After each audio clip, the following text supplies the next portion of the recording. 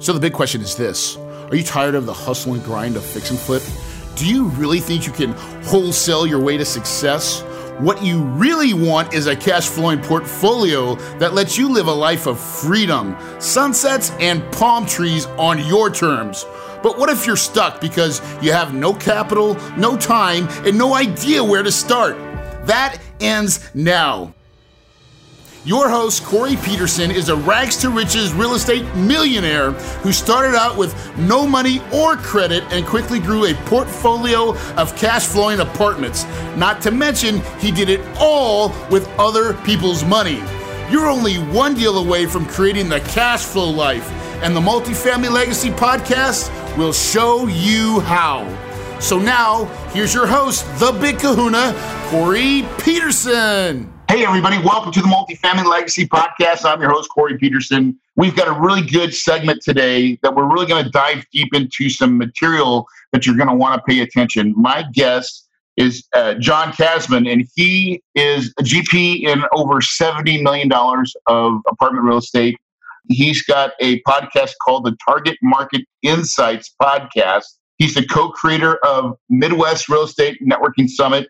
And his former background is in marketing for corporate America. So we're going to really focus today on, the marketing aspect of apartment syndication.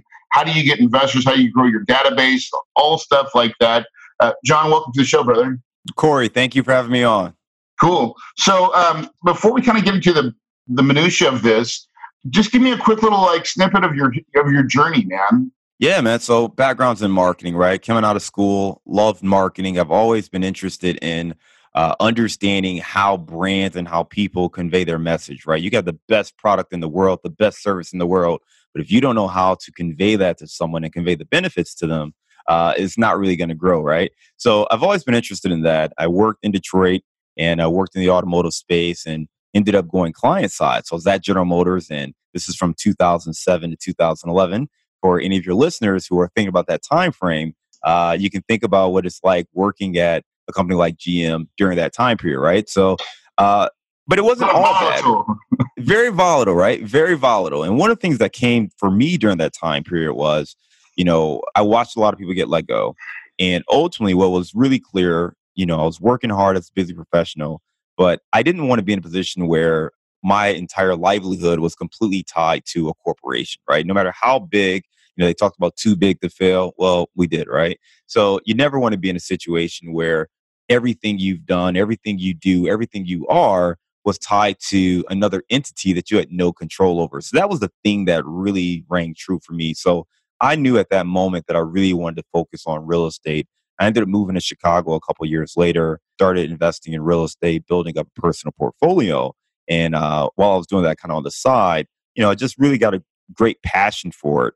And ultimately got to the point where we started running out of our own capital. And at that moment, in talking to people and them learning what we were doing, they got really interested in what we were doing. And I thought they would just go do what we were doing too. And ultimately, I realized that they were interested in what we were doing, but not to go and replicate it. So after one person said, well, listen, if you find something that we can maybe partner up on, I'd have interest in that. The light bulb kind of went off and started to learn more about working with other people's money, working with investors, and then ultimately apartment syndication. Dude, so hold on. Let me just put a pause there, because that's, for anybody that's thinking about doing apartment syndication, you will eventually run out of money. It's not an if, it's more like when. And most of the times you run out of money on your first deal. About after you put your earnest money deposit, you're pretty much out of money. And so what we're going to talk about next is really the crutch that syndication is built upon and you said it, I thought really well, is that people are very interested, and we tend to, because this is how my brain and probably your brain is wired, and a lot of entrepreneurs that are listening to this are wired, is that they should be thinking just like me. Like, I want to get in the deal. I want to do apartments. But the truth is, most of them are not. Thank God, right? Because what they really just want is to find someone like you or like me to somehow get some return. Yeah.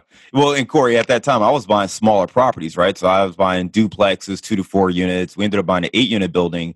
And I was telling everybody, go house hack. And I was adamant. I mean, that was the one thing I would go jump on the table. If you're renting, go house hack. Get a 2 to 4 unit property, live in one unit, rent out the others, cash flow. They're paying the mortgage. It's the phenomenal strategy. You can get an FHA loan with 3.5% down.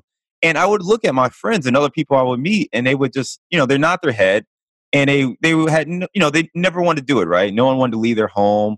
People, maybe they already bought a house or a condo or something like that. And I get it to an extent, but I just thought it was a phenomenal strategy. And then ultimately, once we started realizing, well, maybe there's an opportunity to partner with people and work with them. Well, when you're buying a 2-unit building, there's just not enough cash flow to make it make sense for me and for that investor, right? So you start looking at it, and you need to scale up to the point where there's enough cash flow and enough upside where you can give an investor a decent portion of it.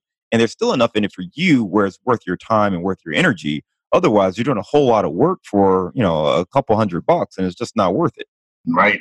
Yeah. So scaling up is the key there, right? So, and I'm a big believer in just go big, right? Now, I know a lot of people say, hey, listen, go do whatever you can. And that works. Like you just gave a scenario, fourplexes, duplexes, anything in between. But I personally just am like, just go buy a 100-unit apartment complex, right? I mean, take the time. Maybe it takes you 6 to 8 months to develop. What we're going to talk about is how to get the right people to raise their hand and say, hey, I'm interested. I'll give you my money, right? Because once you do that bigger deal, then it comes with all the things that a bigger deal has, which is property management, staff, people, right? That makes the job a lot easier. And I think it's a little bit less riskier too. Yeah, I agree with you completely, Corey. Yeah, I agree with you completely. I mean, think about it, right? So my background's in corporate America. I'm used to sitting in a room. If I say something or someone else says something and we agree to it, it gets done, period, right? If we talk about scheduling a meeting or a follow-up, or we've made whatever decision, that happens. Well, when you start investing in real estate, especially on smaller properties, you can talk to a contractor or a property manager or different people, and you'll agree to something, and you'll ask them for something or to do something, and they won't do it. And it's not that they can't or they're inequipped to do it.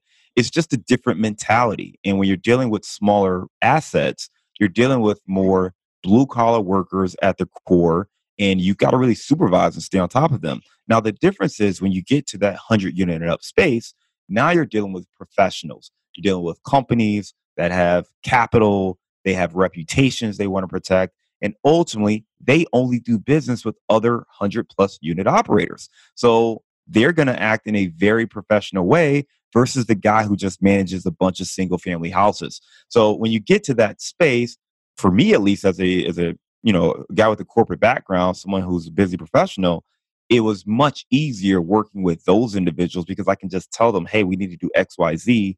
They would go execute it versus me saying, hey, go paint this room, go do that, go do this. And then I still need to show up to see if they showed up. And if they did show up, are they doing what we told them to do? So, I mean, that's the big difference in working with it's a lot less babysitting versus small ones. Yeah. Absolutely. A lot less babysitting, which is I think what most of us are striving for is we want to make more by doing less, by managing a bigger picture, right? Absolutely. We want to become the puppet master. Absolutely, man. That's what we all want, passive income, right? I mean, that's the whole point, is to stop exchanging hours for dollars and start getting the freedom that real estate can provide. So this is a great way to do that. Dude, I love that passive income. I don't think it's talked about enough. We can never talk about it enough because I got so many friends that are fix and flippers and wholesalers. And dude, I mean, they all want to do multifamily, I think, just because I've been tooting this, because you know why? Because it's cash flow. It's passive, man. They got to go hunt and gather every day, every month, the same way, man. And like multifamily, the whole, it is the real true spot to be in. Absolutely. I mean, you're dead on, man. And the beauty of it too is you have the appreciation potential there, but you control it, right? And the problem, and I did a couple fix and flips and they sucked. They were terrible. The worst thing I ever did. And the difference is that when you flip a property, you only make money when you sell, right? And it's one time. It doesn't matter how much equity you create or any of that. It doesn't matter until a buyer comes along and actually purchases the asset from you. And then once they do that, there's no more money to be made in the property, right? With multifamily, you're getting cash flow. If you're buying right and buy with, I think you and I have very similar models, right? So you're getting cash flow day one. you're able to create equity and upside. You can refinance and pull out some of that equity. You can hold on to it. You can sell. Like, there are a lot of different levers you can pull to make money in that asset. And I mean, that's the thing that I love about multifamily. And the biggest piece is you're making money day one and you're running a business plan versus coming in and running a construction company. And to be honest, I just learned the hard way. I'm not a construction guy. I'm not the guy who should be coming in and demoing everything and, all right, we're going to get this done in 3 weeks. No, none of it ever got done in 3 weeks, right? It's way easier for me to come in a very professional setting. It's going to happen too, right? Yeah, exactly. On time, on schedule, on budget, never happened, right? But I realized, again, when you're starting to talk about a more professional environment, I mean, I was used to overseeing $100 million advertising budget, right? Overseeing 7 agency partners. So I understood you learned something from that. You learned something from that too, right? I mean, that's, you just said car dealership. We all know car dealerships advertise, like really advertise. Yeah. And to be in part of that, that's like a row seat to the show, man. Like, if you're going to learn advertising and marketing, dealerships and you're not even working for the dealership, you're working for the car maker. Yep. That's huge, man. That's a big resume to bring to the table when it comes to marketing for, we'll call it marketing for investors, even though, it's there's a process and there's a right way to do it. But it really is about building wealth and building that cash flow. And you know what the difference is too? I always think about this too. Man, serious multifamily guys that really understand the game, they all play the long game. You know what I'm saying? Like, no one when I talk to someone that's really involved in multifamily, I've never heard anybody talk about a short-term, like, I want a quick little piece of money. It's always the long game. They're always focused on the long game. And I love that because the attitude's different. And I got to tell you, you have that same attitude, which is, it's the long game, dude. I'm stacking my chips so one day I can walk away and I'm still going to be filthy rich. That's it, man. Absolutely. And to your point, it's a long game and there are a lot of steps you have to do. And it's about building a brand. When you're playing the long game, part of that is the difference between, you mentioned the car dealership, right? So here's a great example. And I used to fight this back in my automotive days. The sales guys, they love the end of the month sales campaign, right? Come get your new lease for $299, right? They love that because it drove immediate traffic. I hated it. The reason I hated it was because it devalued our product. Right. And ultimately, I was playing the long game. I was looking to build a brand that could command whatever price tag we put on a vehicle. And people saw the value and wanted to pay that versus the short game, which is about immediate returns. And that was the problem that we faced, and it's a sales versus marketing thing where a sales guy, they don't care. They're going to do whatever it takes to get a sale today and not worry about the brand. And as a marketer, you're trying to get to the point where you're attracting capital, right? That's the difference, right? So sales guys, they're going out there, they're hunting, right? They're going out and they're trying to find it and they're working hard and they're working the phones and cold calls and all that stuff. The marketing guy, the person who's actually built a brand, they're attracting capital. It's coming to them. So people are calling them, they're reaching out because they know the value that this person brings. So I've always been more of a marketer. The problem is it takes more time and patience because you kind of have to, you put a piece of content out there, you do a podcast, right? You put an episode out and you expect the world to flock to you. And it doesn't necessarily work that way, right? You still kind of have to balance the sales and the marketing aspects. But from a marketing standpoint, you do want to make sure you're building that brand and building a reputation where people want to work with you, not just today, but for the long haul. Yeah. John, I sold cars, right? Did you? 4 years, bro. Oh, man. I bet you were great at it too, didn't you? I was the sales guy, dude. So, yeah, I put a 4 square on him, man, I had to learn how to become a better marketer, but I do understand the value of brands because it really was what drives my company now is our brands. And so let's talk about marketing in real estate, and specifically, what are you doing to really? It's about attracting potential investors, right? Yeah, I mean, I think that. So anyone who gets into apartment syndication, it really comes down to two aspects, right? It's finding deals and then pairing those deals with the capital to do them, right? Yep. So finding deals, that's, those are typically coming from brokers. If you're talking about the size deals we're talking about, you can try to go off market. It gets a little more tricky on the larger stuff. I mean, these are very sophisticated groups who typically own these properties, so they're not going to sell to you for 70 cents on the dollar. And building the broker relationships is probably. Oh, wait, time out. I got to. Yeah, go ahead. Because, man, so many times I just had a training person that came through my training and was like, should I go do this one thing to do direct marketing? And I'm like, no, like that's a waste of money. Like just go call brokers and build relationships, right? Because it really is. It's a very small niche, but dude, this business by far and away is done through relationships with brokers. Would you agree? Yeah, absolutely. I mean, on the larger stuff, it absolutely is through the brokers. Now, on the small stuff, the 5, 10 units, 15 units, go all out and you can direct mail market all day long, right? Yeah. But on 100 unit plus, most of the times, you'll want to get that stuff from the broker. It's too much work, in my opinion, to do it any other way. Yeah, put yourself in the shoes of the seller, right? You own this 150 unit asset. You got a flyer in the mail. First of all, did you even get the flyer? Is it coming to you? Who's it going to, right? So it's probably going to some, family office or whatever. Yeah, exactly. But let's just assume it does go to you. If you decide to sell, are you just going to call the guy on the flyer and say, hey, sure, what do you want to do? Or are you going to go to a broker? I mean, like, again, typically when you can get an off-market deal, there's a different problem that you're solving. And the best way to get it, and by the way, off-market doesn't necessarily mean that it's not with a broker, right? You can get off-market deals that are with brokers. They're just not being marketed to the masses. So having a broker relationships is probably going to be the easiest way. There's only a finite number of 100+ unit properties. And I bet you they know the story of damn near all of them. So I would go to the broker first before you start spending a whole lot of money on an advertising campaign or direct mail on the 100 unit plus stuff. Yeah. So the first part of the equation is find deals. That's really through relationships. The second part of the equation, which is what we want to talk about, that's a little bit different. That's different, right? So when you're looking to get the capital, right? Obviously, if you're very well off and you've had a great fortune in life, you might have all the capital yourself or in your direct network. That's easy to go out and buy these properties, right? But for most people, you don't have all that capital. When you're talking about a 100 unit asset, let's call it a $10 million acquisition, you might need $3 to $4 million to take this thing down. So with that kind of a deal, you're probably looking to raise a lot of that capital that you need to do.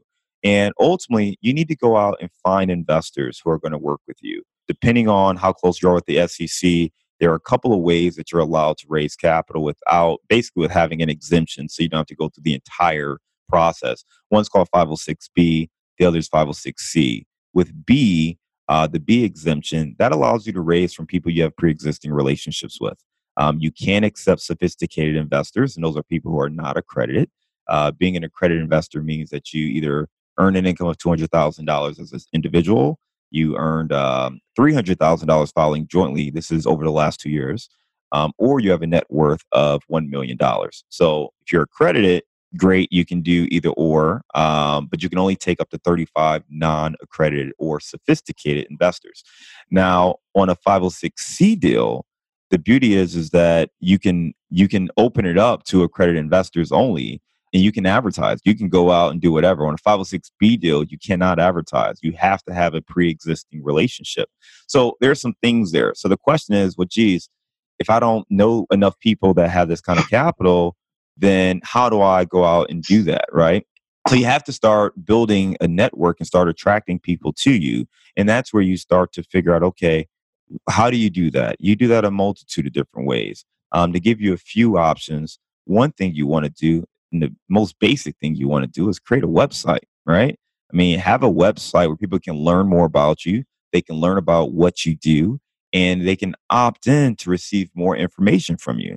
Now, I will tell you, I know a lot of people in this space, and most of them all have websites, but not everyone does a good job of making it easy for someone who's come to their website to A, learn about them, and then B, opt in to get more information. And those are very basic things. If someone came to your website to learn about you or apartment investing, you want to make it easy for them to get in touch with you. And then Yep. ultimately, you want to start to establish that relationship. So you have established that pre-existing relationship. So if you do have an offering, you can, get them involved and talk to them about that in the future. So we call that a lead magnet, right? In my vocabulary. So, and a lot of times the easiest way to have a lead magnet or a hook is by giving away something free of value, right? So it could be a free book, right? People say, well, I don't have to write a book. People, when they think of, oh, I need to write a book, they think of the book. And it could be the book, like the tiny little book, right? Like the 10-page book or report. We want to call it report. It could be, and it really could be just a free report. I mean, it could be something just as much as, here's what my company does, and talk about your company, your brand, right? And and people will pay for that. Or they'll talk about, or it could be a series of videos explaining. I mean, it's endless of what you can do. But as long as you're not advertising a deal, you can talk about your brand and your company all day long and give that away. People will opt in for that if they're interested. Yeah, absolutely. Absolutely. That's it. Then that's the whole point. You call it a lead magnet, and that's something you give away in exchange for an email address, right? So someone comes in, you give them a lead magnet, you got to figure out what works, right? You can test out some things and try out some various elements. But doing a deal magnet or a lead magnet is really a great way to get more people into it, right? So then it comes down to, you got their email address. Now what, right? Yes. This is where, many people start to differ. Some folks, they get it. You send them whatever free thing you said you were going to give them. And then after that, that's it. They're just in your system, right? And I think this is a missed opportunity. This is something we're talking to a lot of folks about right now. This is a big missed opportunity. They've come to your website. They've opted in for more information. This is a phenomenal time to follow up with them. If you can quickly try to get them on the phone, or, have a one-on-one email with them, or even just a sequence, we call it maybe a sequence email or a drip campaign. You might have heard either term, but that's when you start to send them more emails, because they're going to be the most likely to read your emails the moment they opt in versus, 3 months later. So get them into the flow of learning more about you, your company, what you do. And then ultimately, if you can get them on a live conversation, if you can get them on a phone call, that's going to be the best way to get to know them as an investor. And then figure out, hey, is this somebody who would be interested in working with us? Are we interested in working with them going forward? And build on the relationship from there. So that's a great way to actually go from, not having any investors to creating a website, putting together a lead magnet, and putting together a short series of communications that allows you to qualify that investor for your deals. All right, perfect. I'm going to hit the brakes. I'm going to build on that idea, because that's exactly what you should be doing, right? Now, the reason why I like a free book, now personally, if you have a book, send people a real book. Don't give them a digital copy. I know it's cheaper and easier to give people a digital copy. I understand this. But there's so much value in something arriving to the door that I think is huge. Plus, guess what you just got if you send it? Their address, right? So it could be, hey, get your free book, and then it's, hey, where do you want us to ship it? And now you've got their address. We like to do both. So we have two different campaigns we built.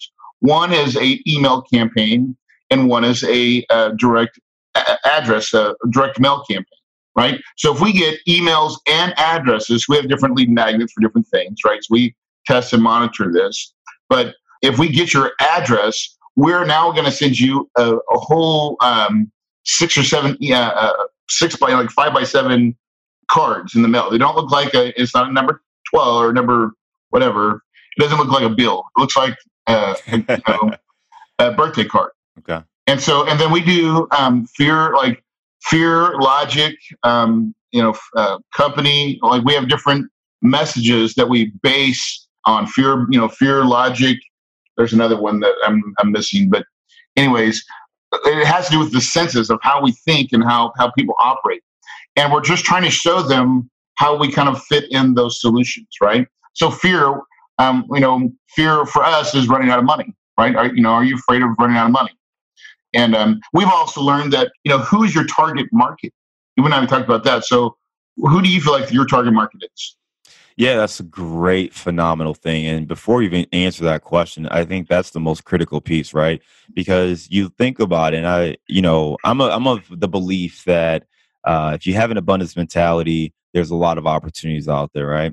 And I didn't want to do a podcast for a long time. And I talked to a few folks. I'm like, listen, there's a ton of podcasts out there. The world doesn't need another podcast. And what I ultimately realized was there's always a voice that you have and value you can create. And there's people out there who are looking for the solutions that you have, going back to where we started the conversation, right? So for me, my target market is pretty simple. We are looking at busy professionals, folks who are, like you said, scared they're going to run out of money, whether that is they're exchanging hours for dollars. Maybe they're facing the same kind of corporate situations that I faced back in 2008, where I was looking over my shoulder and hoping I didn't get let go. And busting your tail. And I think it's not just the money, but it's also the time. I've got a 5-year-old and a 3-year-old, and for me, it became pretty clear that what I didn't want to do was, I've got plenty of money and I can, you can work your butt off and do all those things. But if you do that and sacrifice your family and you wake up and your kid's in college, and you really, the whole childhood was a blur, did you really do it the right way? So for the folks who actually want to make more money, but not necessarily sacrifice their time to do that, that's the person we're going after. Now, we drilled down even deeper to that because we think it's really important. This is kind of what I did in my marketing time was, we really understand who that target consumer is. What are they thinking about? What are they going through? What I found also is there's sometimes a difference between who you think your target market is and who actually, are the people who are buying your product, right? Right. So, one of my clients is AND1. I hope I can say some of this. But anyway, they have their target consumer who they identified, and then you look at who's actually purchasing. Well, they're selling a ton of stuff, in Walmart, and it's not the guy who we put up on the wall and all of our messaging is going towards. Now, in some instances there, you have to rectify that or figure out how do you work through it. In my case, there's a target audience that we had, and we were really focusing more on kind of, guys, people like myself, right? Guys, younger, busy professionals, some multicultural. And what we found was, yes, we're getting that, but we also, for whatever reason, we have a lot of Asians specifically in our database. We have a lot of European males who are our investor database, and especially immigrant European males. So we have a lot of that. And, you don't fully understand why or what it is about you that connects, but it is important for you to understand who you want to target. And then sometimes you step back and you say, okay, well, hey, but who am I getting? My consumer. Yeah. It's who are you fishing for? Who are you getting? And what is it about my message that's resonating with these people? And sometimes it's phenomenal. And it's like, okay, great. Or what you may say is, hey, you know what? I'm not clearly communicating something, right? And in this case, let's say if you are trying to attract higher net worth investors and you're only getting, lower net worth investors, then maybe it's something in your messaging that's coming across where it's either not going to the right people. Because I was hosting, I host a meetup, and what I realized is that, most high net worth individuals don't necessarily go to a bar for a meetup on a Monday night. That's just not necessarily how they're spending their time. So, if that's one of your avenues for connecting with investors, you might have to change that and say, okay, well, where is this individual? How do I put my message in the place where they're most likely to receive it? So that all goes into understanding your target market, right? It really is. It's the place, and you've got to understand their pain points. And if you can do those things, now you can really convey a message that really strikes with them. Understand the pain. I love that really, all three things you just said right there are gold, right? It really is. When you understand those three things, now you can craft your brand to then address that type of, it's really like, there's lots of ponds to fish in, but when you and still it's still an experiment. All advertising is I think an experiment, right? And if you do it right, you control the experiment and then you change a variation until you find the right, scheme that gets the best outcome. I mean, that's really, in my mind, that's what great marketers do is they test, tweak, and experience, and at least in this day and age on the internet, you can do it pretty certainly, right? And pretty cheaply. It's not, you can take all the things you learned from a big corporate spender in advertising dollars and apply that to where you can spend $50 on a Facebook ad. Right. And it can tell you if you're doing it right? You can see your metrics. Dude, well, that's wonderful content, by the way. That really is good stuff. So the other part that you said that I wrote down was the actual call, really calling people. This is something that I think a lot of people get really afraid of. But man, it is the absolute thing that changes everything, in my opinion. You want to speak to that? Like when you have conversations with investors, that's what you want. That's ultimately the goal. That's it. The goal. And I'll tell you from personal experience, I'm trying to think through. I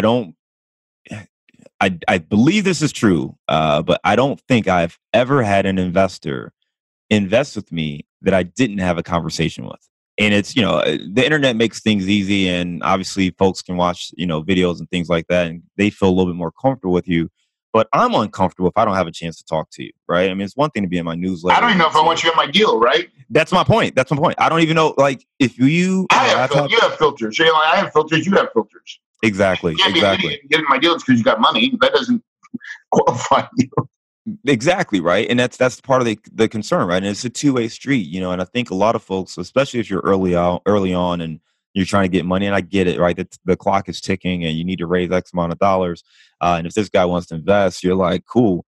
But you really do need to kind of take a moment and vet all of your investors too, right? And I think it's a two-way street. At the end of the day, at least for me, because I am focused on building the long-term brand, I want to get to know what this person's looking for, because if they're looking for something that is not what we do, let's say, for instance, their real goal is to have extra money to pay for their daughter to go to college. Okay, that's a great goal. Well, if the daughter's 16, then their time horizon is way shorter than me if I'm doing a 5 to 10 year hold period, right? If the daughter's 3, then it's great. So those are the kind of things where you only get that in a live conversation, because if their expectation is, hey, we're going to get this money, you're going to double my investment in 3 years, that's not guaranteed. And we can't, nothing is guaranteed, but that's not something that I would feel comfortable if that was their goal. And I'd want to have a live conversation, because at the end of the day, I want to make sure we take care of our investors. And I can only do that if I know what their goals are and what they're trying to accomplish. Yeah. What CRM are you using to track your leads and stuff like that? We use 2 different ones right now. It's actually something I'm hoping to change over the next 6 months or so. But right now I use MailChimp and Pipedrive. So MailChimp is great for kind of our email campaigns. Yeah. But Pipedrive I use really more for myself. It's more of the way I track conversations. I'm familiar with Pipedrive. I almost bought Pipedrive. Yeah. It's kind of a lead tracking. It can help you have a flow from, prospect to suspect to prospect to client journey, right? Correct. And it's a way to keep you tasked very systematically and it's fairly inexpensive too. Yeah, it's not expensive. I was looking at Constant Contact. I know a lot of other operators I know, they use Constant Contact. Some use Active Campaign. So there's definitely some other ones out there that anybody listening, you should check them out. For me, Pipedrive was very cost efficient. And what the problem I was looking to solve was mostly, I would have notes everywhere, right? I would talk to someone and I'd take notes on my phone, or I'd take notes on my notebook, or, I'd type on my computer if I was in front of my computer. And I just realized, hey, I spoke to this guy, 3 months ago. He was looking for a certain type of investment. This is perfect. And, I'm trying to jog my memory and go through my notes and everything. And it was just all disorganized. So for me, it was a matter of, let's have one place where I can track all of the people I meet, the investor conversations and things like that. And you can do some of this in MailChimp. But with Pipedrive, what I liked there was I can log phone calls and I can log activities. So let's say they're brokers that you want to build relationships with. I can make an activity where essentially I force myself, or I'll get an alarm to say, hey, call this guy yes. Every Tuesday at 10 a.m., whatever. You can set it. You can obviously use your calendar too, but you start tracking a database of hundreds of people, it gets a little tricky, but you can bucket them, right? So I can say, hey, on Wednesdays, I'm going to do calls, and I'm going to go through and make 50 or 20 phone calls, whatever it is, right? Yeah. But you can program those kind of tasks. So I like it for that. I think it's really cool, and it syncs directly into your Gmail, which I use for our email database, as well as it syncs into MailChimp. So if someone, that I want to get them into the MailChimp stream, we can do that too. So it works both ways. Yeah, cool. Now, do you use any phone like recording process or when we're calling investors at all? I don't. I take notes after my calls. So typically in Pipedrive, you can do that. If I call through the Pipedrive app, you can essentially log the call and you can just type in your notes right there. Here's what we've been doing, and this is maybe something. And I got this from another guy, so it's not like I've practiced what I teach. I copy my way to success and anything I've ever done. One of the new routes that we are going into, we used to send people an accredited investor questionnaire, right? And so the thing with that is it's very like in your face, and it's like, so it's hard and to get people to fill it out correctly, because if they're not an accredited, they're sophisticated, and then they have to answer lots of questions, and so and that's sometimes difficult for people to actually do it, and sometimes they just don't, because you have to answer more financial questions. What we found is what we do now is we'll have 7 simple questions for them to answer, and that leads to our phone call, and it is a recorded call, and we'll let them know that it's recorded. And then we're going to ask them the questions on a recorded line. And that is absolutely how we are now getting people to have a substantive relationship. We've physically and have recorded it. We've said it's recorded on purpose. And we just go through it and we have the conversations. And so that is like our stamp of, yes, we have had the conversation, and it's logged into our now we use Infusionsoft only because I do a lot of marketing, right? And so in Infusionsoft, there's a plugin called Fix Your Funnel. And Fix Your Funnel has a recording ability to then take that conversation and record it right in the notes of that client's contact. And we found that's been a little ninja trick for us lately to get more conversions of our contacts. And so that's the one little tweak that we've done this year, and that's recent. And honestly, the truth is it's in beta testing. Like I've not launched it full time, but we've worked it a couple times now where we think that we've got our little process dialed in, and it's going to be the way forward for us. We found that it was a lot less resistance, and it's a lot more acceptance to the process, and people are totally cool with the recorded line part because they understand, hey, this is just to protect both parties. And I love it. I think it's smart to do that, and you're protecting everyone. And then also now you have kind of something you can reference. It's kind of a one step thing. It's kind of automated now versus. And if you don't have it, CallRail is another company. So CallRail is pretty cheap. You can get a phone line that you can use, and CallRail has that same ability to record the calls. You just have to disclose that you're recording it. And then you can take that and then even take that and put it in Pipedrive. I'm not sure if Pipedrive is logged with CallRail or synced with it, but I know that you can still rip the audio from that, put it in like Pipedrive or somewhere where you can save it and it's there forever as long as you have that software. Yep. So there's a nice, that way, just in case you get audited, you have a trail. Like here's the recorded call, like we did our job. Yep. And that's key too. I mean, you definitely want to make sure you have the records of those conversations. And I would say too, for your listeners, I think sometimes what happens is you can get overwhelmed. I love, like you were talking earlier about sending the book and having the physical address. And that's a beautiful thing. And at some point we want to incorporate something like that too. But I think that also what's more important is getting started, right?